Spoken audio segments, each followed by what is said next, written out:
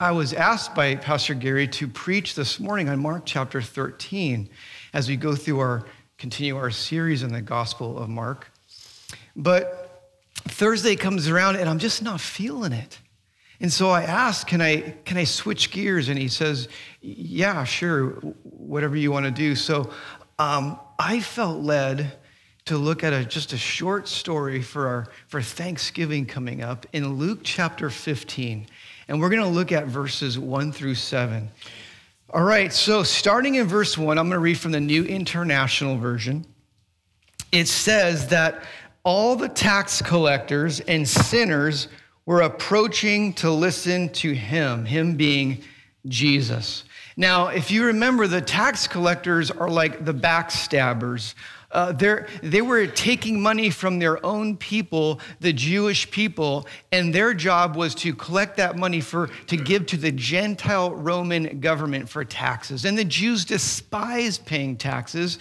And not only were they taking money from their own people for the taxes, they were charging more than they had to, and they were profiting very well from it.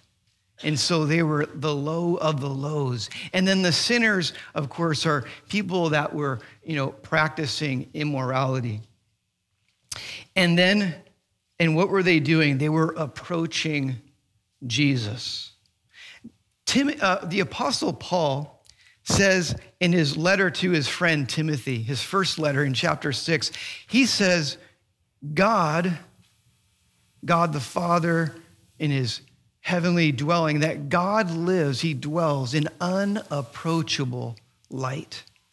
A metaphor for how deeply holy, how deeply righteous, how deeply good God is. And he goes on to say that no human being can or has seen God in his dwelling place.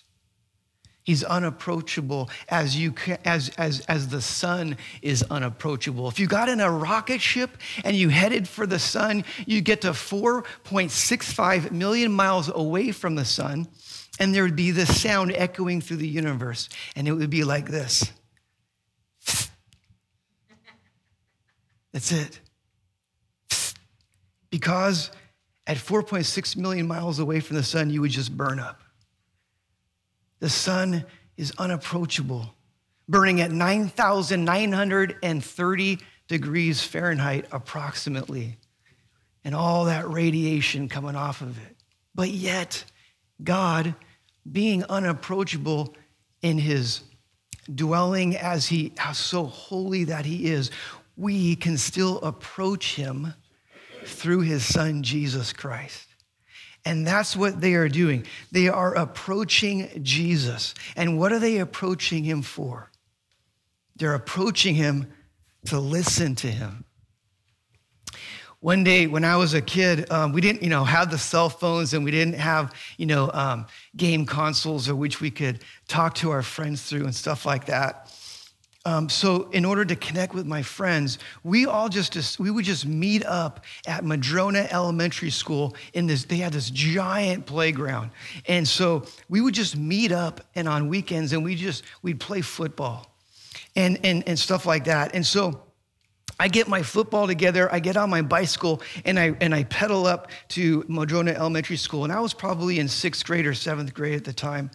And so I carry my bike up the stairs, and I get to the field. It's a beautiful day, and there's not one person there. I'm like, where's all my friends? Like this isn't like where, and so I just started throwing the football up to myself, and I'm playing like catch with myself. And then I look, and like kind of out of nowhere comes this man walking, maybe in his like 30s, early 30s, maybe late 20s, I don't know. But he comes up to me and he says, do you want some candy? He says, can I throw you a pass? And I said, sure. And so he goes, this is what I want you to do. I want you to run that way. And he points towards Lynn Road, which was east. And he says, count to 10 as you run. And when you get to 10, look over your left shoulder. I said, okay. So he goes, you ready? I go, okay, ready. He goes, go. So there I go. I'm like, 1, 2, 3, and I'm going as fast as I can. And I get to 10, I look over my left shoulder, and sure enough, there's the ball right there. And it just falls perfectly into my hands. Now, I've never been a good catcher. I'm like a Raiders tight end. Like, I'm not a good catcher, but that ball just fell perfectly right into my hands. And that guy has never thrown a pass to this short kid ever in his life. And then he kind of disappeared. I don't even remember where he went. He just left. But as I think about that, what if I were to count to 8 and just stop? The ball would have gone over me, right? What if I would have gone to 13? The ball would have fallen short. But because I listened to him, it just fell perfectly into my hands. And these tax collectors and sinners are going to Jesus to listen to him. But look at verse 2. And the Pharisees and the scribes were complaining. This man, this Jesus, he welcomes sinners and eats with them. Now, if you remember the Pharisees and the scribes, they were the ones who had the authority to interpret Scripture. They were the ones who could tell you what was appropriate in just social circumstances. They were the ones who were in charge of the Jewish legal system. And they were complaining about Jesus. Jesus would refer to them as those who are religious on the outside, but not on the inside. And so he tells them, verse 3, he tells them this parable. A parable is just a short story using word pictures. But in a parable, the important thing is not to look at the technicalities, the details, but to look at the attitudes, to holistically look at the big picture of the story with all the parts, to figure out like what is the teller of the parable saying. And you are all invited to fit in somewhere in the story. And so Jesus begins in verse 4. He says, what man among you who has 100 sheep and loses one of them does not leave the 99 in the open field and go after the lost one, until he finds it? When my wife and I took our boys to Knott's Berry Farm, and I don't remember if I told this story. If I have, forgive me, but we were at Knott's Berry Farm. The boys were really little. We were in Snoopy Land, and we were going. I was pushing this portable, this fold-up stroller, because we put all of our bags on it, and so here I am pushing the stroller. We're going through Snoopy Land, and I look and I see Tammy and I see Kyle, but where's Caleb? I don't see Caleb. I go, Tammy, have you seen Caleb? She looks around, she goes, no. I go, Kyle, you see? No, he doesn't know where Caleb is either. So then we kind of like this panic comes over me, and we're like, oh my gosh. And we start kind of like heading back, running back the way that we had come, and we're kind of separating out, and we're yelling out, Caleb, where are you? Caleb, and I'm going, Caleb, where are you? And I'm weaving like kind of zigzagging like a crazy chicken or something through like the crowd, and Caleb, where are you? And all of a sudden I hear, I'm right here, Daddy. And I stop, I go, where? Caleb, where are you? He goes, I'm right here. And I look down. He's sitting in the stroller. There's his little blonde head. And I said, Tammy, you guys, Kyle, come back. I found Caleb. And Tammy goes, where was he? In the stroller. Where? In a stroller. And she said with her mouth, nothing. But her eyes said, you nincompoop.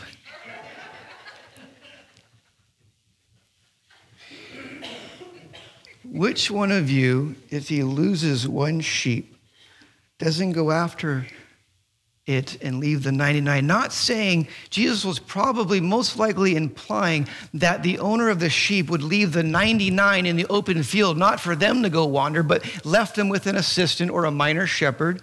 And then he goes and takes off. And the motive isn't important. We want to believe that, okay, it was because he just really cared for the sheep, didn't want it to get hurt, feel pain, or die. It could have been that their motivation was their investment. 1% of their investment could be just gone, right? But the point is how determined that this owner was to find his lost sheep. That he intently, actively, perseveringly went after to find the sheep.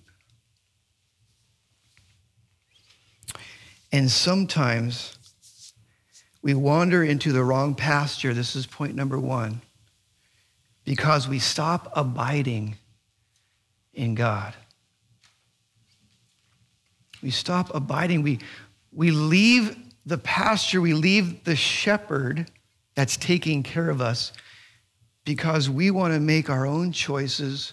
We want to make our own decisions. We want to go after our own desires.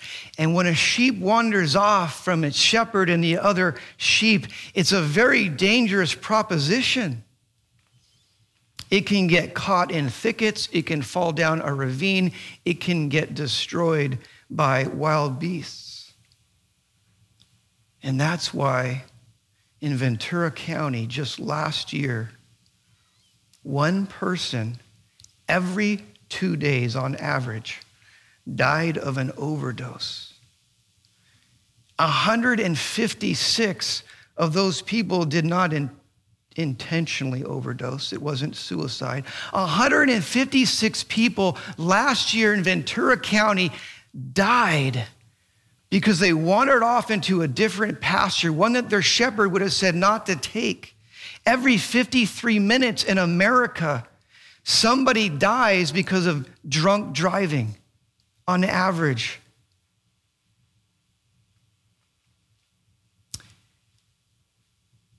And they say that 56% of all divorces happen because of one person in the marriage being obsessed with pornography.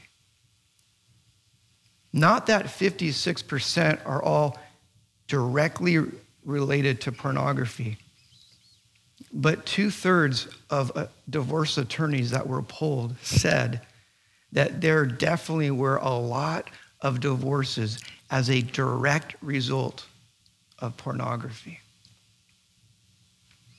Wandering into the wrong pasture is dangerous. Sin leads to death in some form or another. Make no mistake about it.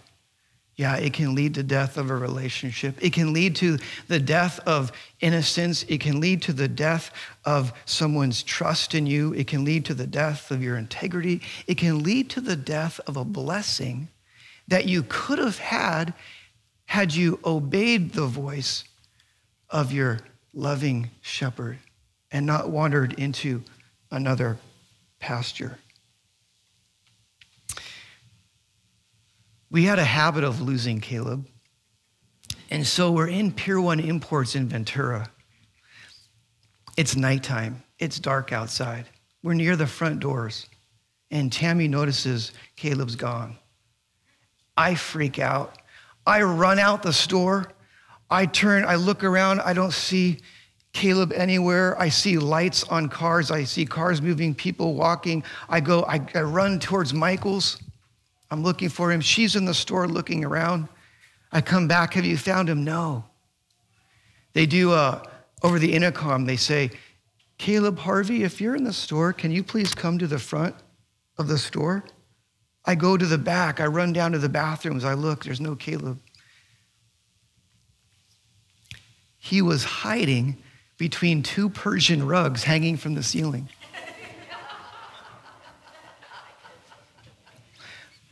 Sometimes we wander from the pasture we're supposed to be in because we're hiding from God. Sometimes we switch that switch in our heart called rebellion, and we switch that switch in our mind called he can't see me. Like when you were a child, and if the adult couldn't see you, if you couldn't see the adult, they couldn't see you, right? And we switch that switch in our mind, and we say, God can't see me. Because if God can't see me, then God can't see what I'm doing. And if God can't see what I'm doing, God can't know what I'm doing. And if God can't know what I'm doing, I can keep doing what I'm doing. And that's a lot of doing. But God sees even the thoughts that go through your mind. He even sees the intentions of your heart. And because he loves you, he says, stay with me in the right pasture. I know that you all have loved ones, relatives or friends who are lost. And it burdens your heart because they're doing things that you know are hurting them. And you want to just shake them and wake them up and say, listen. And you're waiting for that phone call when one day they'll call and they'll say, oh, you know what? I've done it. I've surrendered my life to Jesus. I realize how much God loves me. I know that Jesus is the Son of God, and my whole life is changing for the better, and you can't wait for that day. But until then, pray. Pray that not if, but when they hear the tender voice of God calling to the recesses of their heart and their minds, that they'll respond and that they'll be led back to him. I don't know if can you guys see this chair? Can you see this chair okay? If I saw this chair in a thrift store for $1, I wouldn't buy it. If I saw it in an antique store, I'd wonder why. If you tried to give it to me, I'd say no. Because to me, it's kind of ugly. It's really worn. I don't know if you can see the front, but it's really worn right here. It's been it's like raggedy. It's the button, the cloth's coming off. It's really, it spins. That's cool, but it's just, when we get lost, when we wander off, we kind of become like that chair. It's been sitting in my shed collecting dust. It's dirty. We get to this place, we feel like we're dirty, we're worn, we're tattered, we're disshuffled. But this is what God thinks of you. This chair, though it looks the way it is, this chair, when my father-in-law right here was working at Sony Studios, they were getting rid of this chair, correct, Terry? Yeah. And so Terry took this chair, and this chair was Shirley Temple's makeup chair. And so my father-in-law gives it to my wife, Tammy, to be her makeup chair. And so if you know anything about actors, this Shirley Temple is a very famous person. And so this chair is special. It has not only sentimental value, but it even has the stamp on the underneath the chair. It says MGM from way back when they wrote MGM, and then like this number X0 something for their items, and you have the stamp, like we talked about several weeks ago. You have God's image stamped upon your heart. Because you're meant to live forever. You're meant to love forever. But you're also, remember, God's a Trinity. God the Father, God the Son, God the Holy Spirit. There's relationship. And you were also made to be in relationship. And we as a church, this is our flock. And we are meant to live together. And there's protection there. Point number 3. Oh, let me do this first. Verse 5 through 6. Let's get through this. When the owner of the sheep found the sheep, it says he joyfully put it on his shoulders, and coming home, he calls his friends and neighbors together, saying to them, "Rejoice with me. I have found my lost sheep."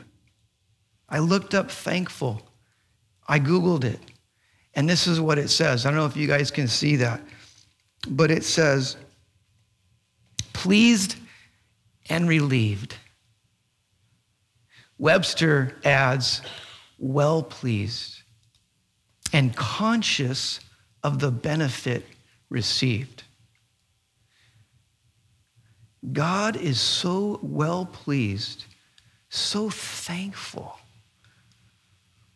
when we abide in him, when we don't hide from him. When one person comes to know him and comes to understand his love for them. Verse 7, I tell you that in the same way, there will be more joy in heaven, more thankfulness in heaven over one sinner who repents and over 99, quote, righteous people who don't think they need, like the Pharisees and the scribes, God's forgiveness, than over 99 righteous who don't feel like they need repentance.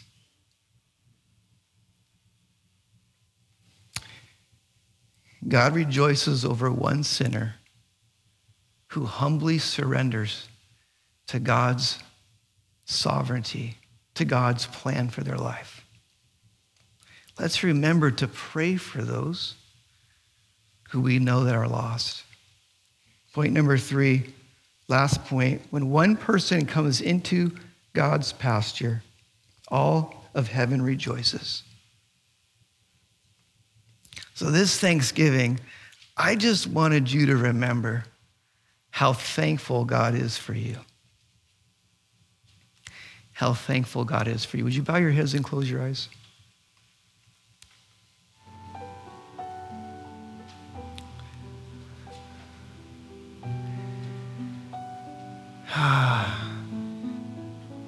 If you are someone who's wandering, I would just encourage you, beseech you to just let it go. It's not worth it. I've been there. It's just so much pain. Abide in him. Eat from the pasture you're supposed to eat from. Eat up his words. He's given us his scriptures, his words to help us so that we can follow the right shepherd. Obey him, and you will catch success for your life. And if you've never known Christ, you've never known God and his love and his son, Jesus, then I beseech you just to, at your own time, just cry out to him and say, God, if you're real, just, reveal yourself to me, and be open to letting him do that. Or simply surrender your life to him and say, Jesus, I believe you're the Son of God. And today, November 24th, I surrender my life to you. And like that phone that just went off, all the angels in heaven and all the hosts of heaven will be singing and rejoicing over you. In Jesus' name, Lord, I pray you bless this congregation this week, and may they all have a wonderful Thanksgiving. Amen.